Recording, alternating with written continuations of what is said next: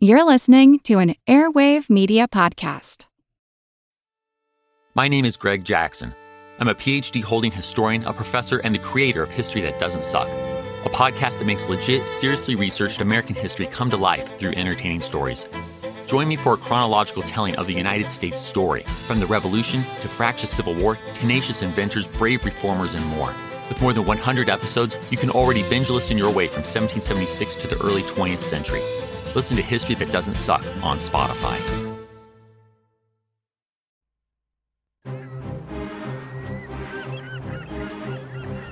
Hello, this is Matt from the Explorers Podcast. I want to invite you to join me on the voyages and journeys of the most famous explorers in the history of the world. These are the thrilling and captivating stories of Magellan, Shackleton, Lewis and Clark, and so many other famous and not so famous adventurers from throughout history. Go to explorerspodcast.com or just look us up on your podcast app. That's the Explorers Podcast.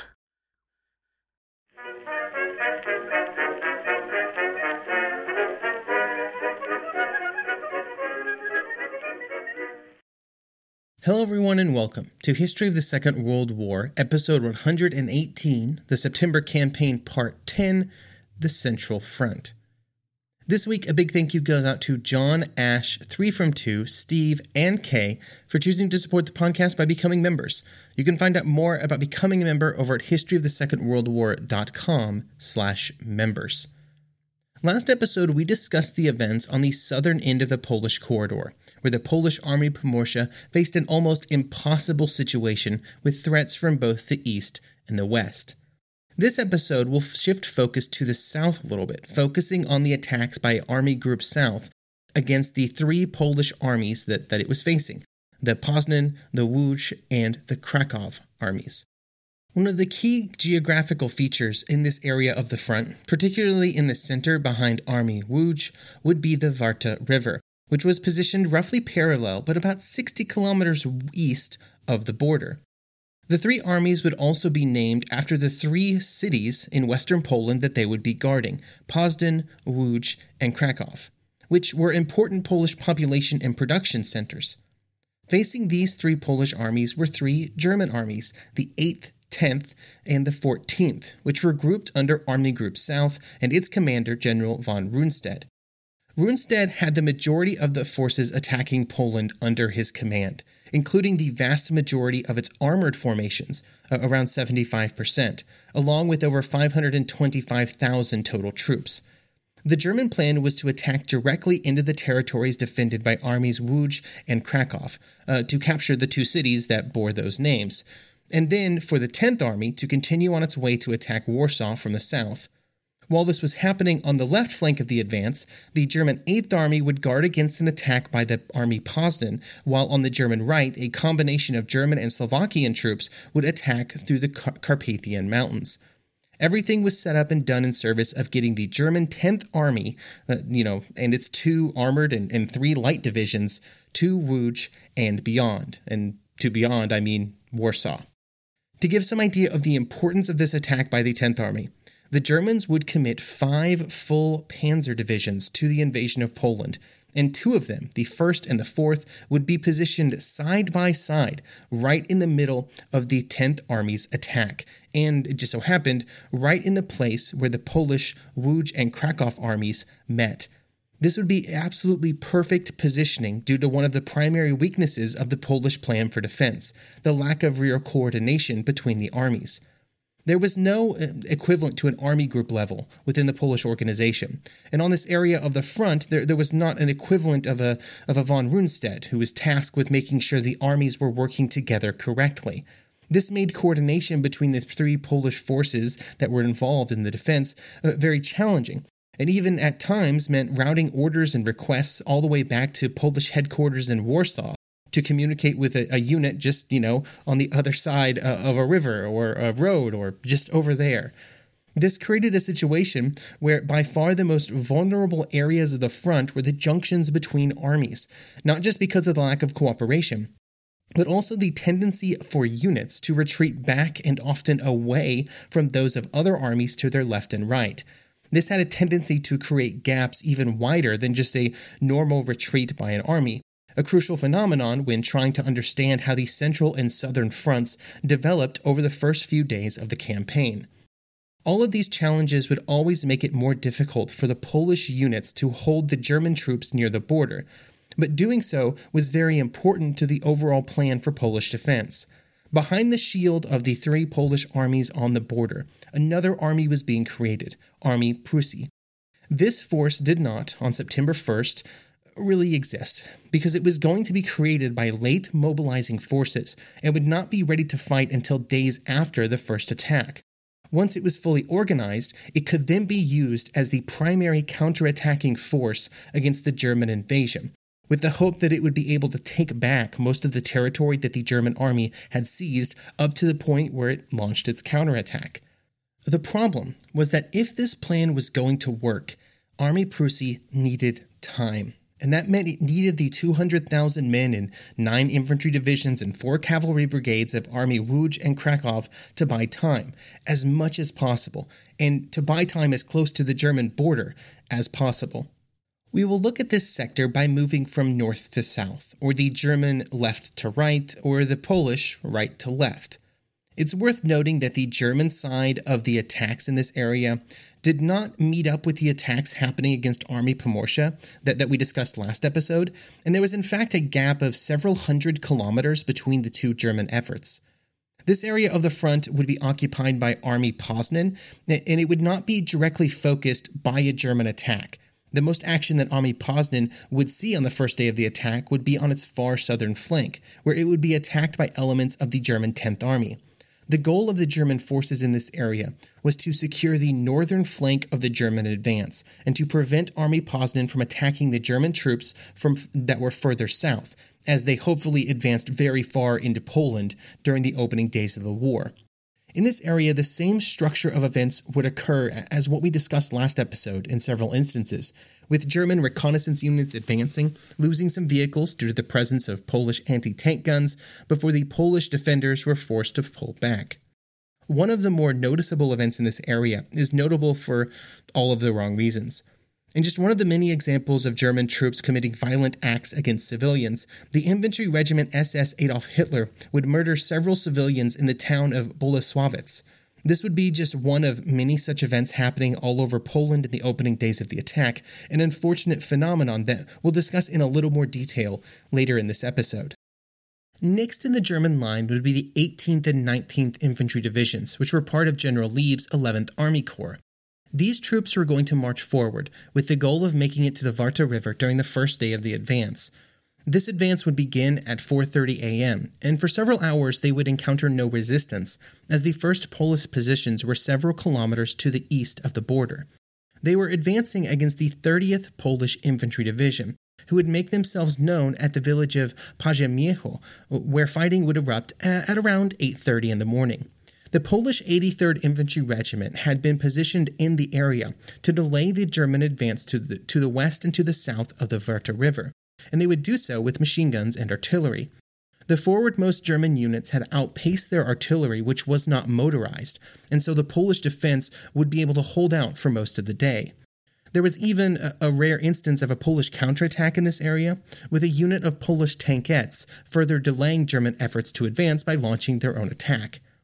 It would not be until 9 p.m. in the evening that the Polish defenders would decide to retreat.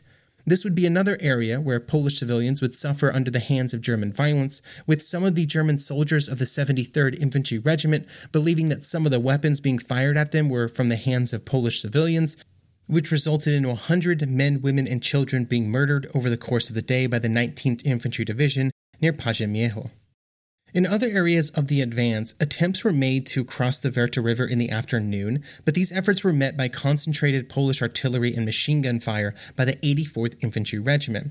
Eventually, the Germans would be able to cross the river after bringing up artillery and kind of just blasting away at the Polish defenders. And when they were able to cross, the entire Polish 30th Division would be forced to retreat out of fear that individual units would be cut off and surrounded, including those that had been defending Paźmierzyce throughout most of the day. Before we go any further, I do want to mention that when I'm talking about this city of Łódź, I'm actually referring to what you may know as Lodz or Lodz or Lodge or however else you might pronounce the letters Lodz in English. That's not how it's pronounced in Poland, so I'm going to go with the Polish pronunciation, which hopefully I'm pretty close with. But I thought it was worth explaining to everyone because I think Lodz is a much more common pronunciation in English. And so hopefully that grounds you a little bit more in kind of where I'm talking about. And also, if you want to search for it, it's Lodz if you want to see a map of it. To the south of the 18th and 19th Divisions was the primary point of focus for the German advance, because it was here that the 4th and 1st Panzer Divisions were arranged side by side under the command of General Erich Hoppner. The goal of these two divisions was to punch through any Polish resistance on the way to a path that took them to the south of Łódź and towards Warsaw. These two armored divisions had been positioned at one of the most vulnerable areas of the Polish front, being right on the border between Army Łódź to the north and Army Krakow to the south. Due to the coordination issues experienced by the Polish armies, this was probably the ideal place for a German armored attack. The 4th Panzer would have to contend with the southern units of the Polish 30th Infantry and then a cavalry brigade which had prepared some defensive positions which the 4th Panzer would encounter at about 8 a.m. The forward elements of the 4th Panzer would be halted by anti-tank guns manned by the Polish cavalry, and at around 10 a.m. they would choose the path of most resistance by launching frontal assaults on the Polish positions. In these assaults, many of the shortcomings of the German tanks would be made clear, with the Panzer Is and IIs vulnerable not just to 35mm anti-tank guns, but also anti-tank infantry rifles. The Polish defenders would also use some 75mm artillery pieces in an anti-tank role, which was not what they were designed for, but their fast fire rate kind of made up for any downsides they may have had as they fired at tanks. In fact, one 75mm gun would be credited with knocking 8 German tanks out of action. On this area of the front, a Polish armored train would also get involved, its number being 53, and it would engage Polish tanks with its 100mm and 75mm guns, which would knock out several German tanks of the 4th Panzer. Even with the various successes that the Polish defenders had, eventually the Germans' attacks would be successful due to weight of numbers, if nothing else. The Polish cavalry would then retreat late in the afternoon after completely destroying 24 German tanks and disabling 38 more. The efforts of the 4th Panzer would be a good example of the best-case scenario for Polish defenders, with German commanders making the mistake of a frontal assault. To the south of the 4th Panzer, the 1st Panzer would take a different approach in its attacks against the 7th Infantry Division. The Polish 7th Infantry Division was the northernmost unit of Army Krakow, with the expectation that it would maintain contact with Army Group Łódź to the north. To assist them in these efforts, they would be able to utilize the very well-built and prepared Polish defenses around Częstochowa, which included 19 large concrete bunkers, well-built field works, and many other defenses. During the early hours of the attack, the 1st Panzer and the 14th German Infantry, which was directly to their south, would push the Polish defenders from their advanced positions near the border to the defenses around Częstochowa. And then the 1st Panzer did something very smart. Instead of attacking the Polish defenses, it simply moved north of the city, taking advantage of the growing gap between the 7th Polish Division of Army Krakow and the Polish Cavalry Brigade to the north that was so busy with the 4th Panzer. The situation would have been even worse for the Poles, but the advance of the 1st Panzer was hampered by the poor state of many Polish roads in the area, with only a few primary roads being paved and the rest being dirt at best. The state of the Polish road network would be a constant problem for German armored units throughout the campaign. Even with the road issues, by choosing to work around the Polish defenses and leaving them to be dealt with by the 14th Infantry and other units, the 1st Panzer was able to quickly move up to the Warta River and then cross the river unopposed. This created the nightmare situation for Polish commanders. Even though ensconced in strong defenses near Częstochowa, they might be surrounded. That entire division might be surrounded. And this possibility forced the order to be given to the 7th Infantry, again in very strong defenses, to abandon the city and abandon those defenses and begin to retreat to the east. Then this further widened the gap between the two Polish armies, as the 7th Infantry was retreating southeast, while the troops to the north were retreating directly east, so the gap kept getting wider over the next several days. This is the best example of the challenges faced by the Polish armies, with Army Łódź focusing on mounting a defense of Łódź itself, and Army Krakow focusing on defending Krakow, because that was the city where it was based. With these two cities and their positioning, it inadvertently kind of pulling the armies apart. The situation further deteriorated when the 7th Infantry would in fact be surrounded and cut off, leaving a gaping hole in the Polish defensive line. Back at Polish headquarters, concerns about the situation between Łódź and Krakow would result in orders being given to the commander of Army Prusy, which was being formed up as a counterattack force, remember, to provide reinforcements to Army Łódź in the hopes that those troops would help stabilize the situation. This attempt would be unsuccessful, and over the next 2 days, that being September 3rd and 4th, the Polish front would largely collapse. There would be attempts by Polish units to stop or delay the German advance, like when the Polish tanks of the 301st Light Tank Battalion engaged and destroyed 15 German tanks and armored cars at the cost of 7 Polish tanks, or the efforts of General Tomy to use a thrown-together hodgepodge of Polish units to slow the advance of the 4th Panzer south of Łódź. But none of the scattered Polish resistance could reverse the overall inertia of what was happening in western Poland, with the general retreat of all Polish forces to the east and to the north.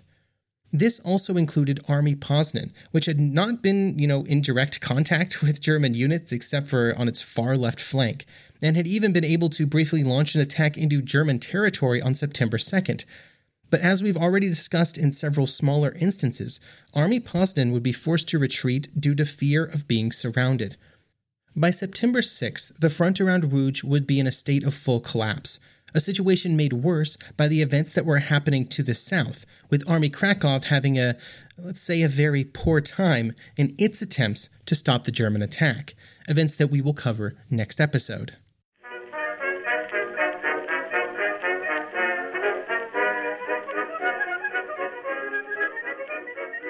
Want to learn how you can make smarter decisions with your money? Well, I've got the podcast for you. I'm Sean Piles, and I host NerdWallet's Smart Money Podcast.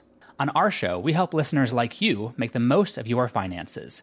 I sit down with NerdWallet's team of nerds, personal finance experts in credit cards, banking, investing, and more. We answer your real-world money questions and break down the latest personal finance news. The nerds will give you the clarity you need by cutting through the clutter and misinformation in today's world of personal finance. We don't promote get-rich-quick schemes or hype unrealistic side hustles. Instead, we offer practical knowledge that you can apply in your everyday life. You'll learn about strategies to help you build your wealth, invest wisely, shop for financial products, and plan for major life events. And you'll walk away with the confidence you need to ensure that your money is always working as hard as you are.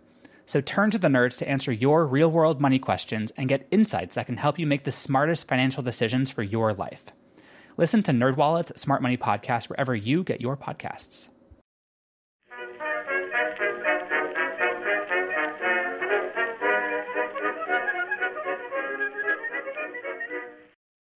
One of the most unfortunate legacies of the Second World War is the scale and scope of human suffering caused by the conflict. All around the world, ordinary, innocent civilians would find themselves as the recipients of violence that they in no way deserved or could defend themselves against. We will be discussing these events a lot on the podcast over the next, however many years this thing takes. But it starts in Poland. When the Germans invaded Poland, the violence of the battlefield would also be present in villages, towns, and cities all over Poland. The number one thing I want to get across in discussing violence against Polish citizens is that it was not a simple matter of a few bad units or a few specific instances. It was everywhere. During this episode, we will only discuss a few instances of that violence and maybe touch on some of the larger death totals. But violence against civilians, the murdering of innocent civilians, happened everywhere along the course of the invasion. There are many reasons that the violence was so widespread. The general racism present in Germany and amplified by years of Nazi propaganda, the unfortunate realities of war, and also the official orders given by German officers to their units. To put it in modern terminology, The rules of engagement were very permissive towards using violence, with one German general telling his troops that they must respond to any Polish franc-tireur using the most extreme, severe measures, with another saying that there would be no mercy shown to any Polish civilian that carries a weapon. Another German officer would tell his men, quote, "See in every Polish citizen a fanatical enemy who will fight against you with every means possible," end quote. When these kinds of orders were combined with existing feelings towards Poles and the amplified stress and violence of war, the result was almost inevitable. While all Poles were in danger, Polish Jews would experience even greater violence, with some just being shot on sight, while others would suffer the same types of humiliations that had been used against German Jews during the earlier years of the 1930s, with Jews being forced to clean the streets of cities. They were paraded around those cities while being beaten by German soldiers, and then they were executed. Jewish businesses and homes were looted, and anything inside was up for grabs for soldiers to take as they pleased. Just to give a few specific examples of some of the events that would occur during the first week of the invasion, we'll start with the village of Tornowitz, which would see fighting between the Polish units and 41st German Infantry Regiment. This included a clash at night, which the German troops attributed to local civilians. This resulted in the German troops moving into the village and begin simply shooting the civilians that they saw, while also setting several buildings on fire. When people then tried to escape from their burning houses, they were shot on sight.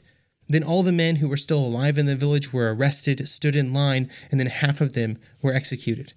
Examples like this are important because it clearly shows that the actions of German military units were not random. They weren't mistakes. They weren't the consequence of confusion and the speed of combat. It also included slow, methodical, and targeted acts of violence. 34 villagers would be killed in Tornowitz. There are so many examples of this type of event. In Zwaszew, the 95th Infantry Regiment and the SS Liebstadart would kill 200 men, women, and children. In Kajetonowice, 72 would be killed, with some shot and some burned alive after buildings were set alight. In the city of Bydgoszcz, there would be a spree of violence that would span multiple days. On September 6th, it would start with a full search of the town, with the excuse that the Germans were looking for weapons for those who had previously been involved in the killing of ethnic Germans who had previously fired on retreating Polish soldiers. During this process, the Germans would drag people from their homes and force them to stand in the streets for hours, sometimes just making them wait there the whole time. Some would then just be executed on the spot, based on accusations from local Germans that they had been involved with earlier events. Others were arrested and taken for interrogation. On September 7th, after a few instances of German troops being shot at in the city, the campaign of violence was escalated, with German units being told to take hostages from among the civilian population and then to publicly execute them if there were any further acts of violence against Germans. Those acts of violence would then occur with a group of teenage boys, local Boy Scouts, being executed by German machine guns. According to one witness, quote, "Unaware of what awaited them, these poor children joked and even played games amongst themselves. They realized the truth only when they were made to line up and the machine guns were brought. Some of the little ones began to cry, but the others gave proof of their most admirable courage," end quote. Along with these and many other acts of violence which were committed by German military units, there were also dedicated groups of Germans, primarily under the SS and the police, which were sent to pursue what I would call a neutralization campaign. These were the famous Einsatzgruppen. They would move into areas of Poland after the Wehrmacht troops had captured territory and proceed with their efforts to pacify the local population. The men in these units were assured that they would not be blamed or criticized for executing Polish citizens as long as they looked suspicious. One example of their efforts would be once again near the city of Bydgoszcz, where they would do what was called a cleansing action with the entire area searched. During just one day of this, 120 Poles would be executed, with hundreds more arrested. 150 would then be executed in some nearby woods. Einsatzgruppen would also move into Bydgoszcz and would continue the previous efforts of German military units to fully pacify the local civilians. The estimates of their actions vary during this time, but at least 1,300 Polish civilians would be executed in just the first 12 days of the occupation of just this one city, with hundreds more sentenced to execution over the next several months. While violence was occurring all over Poland, some Poles would elect to take their chances as refugees instead of taking the risk of being in German-occupied territory. Often those that chose to take to the road would be forced to do so with only very limited possessions. Krystine Zamoska-Penik, a 22-year-old Pole in 1939 who belonged to a wealthy family, would later write, quote, "A seemingly endless stream of refugees continues to arrive in horse-drawn wagons, on foot, a few in cars. Most of the exiles clutch only meager possessions and perhaps a small amount of food. Yet inevitably, these people are accompanied by the family pet. Dogs of every breed and station roam randomly, as lost and confused as their masters." End quote. Krystine's account, which is widely available, entitled Have You Forgotten? A Memoir of Poland, 1939 to 1945, is full of interesting details. I highly recommend checking it out. For example, when her family arrived at their country estate, it rapidly became apparent that they would need to leave and move further east. So they decided to feed as many people as possible by slaughtering their livestock, because they could not take the animals with them when they continued eastward and the Germans were about to arrive. She would say, quote, "We have managed to feed these people, often as many as 300 a day, by slaughtering our pigs, chickens, turkeys, and cows. It is senseless, after all, to preserve the animals for the Germans." End quote. Krystine's group would then find themselves in the path of the Soviet invasion of Poland's eastern territories as they moved east, which forced them on a train to Lvov. Quote, "For 2 days and 2 nights, we must stay on this train. Without food or water, we stand in interminable hours, sandwiched body to body, legs swollen, inhaling the dust, the cheap vodka, the breath of hatred from the many who are drunk." End quote. Eventually, with the German and Soviet forces meeting and occupying all of Poland, Krystine would make her way back to the family's country estate where she had started and where she would live under German occupation.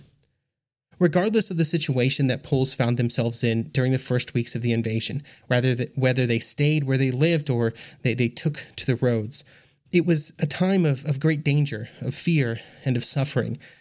Unfortunately, the suffering of Polish civilians was only just beginning.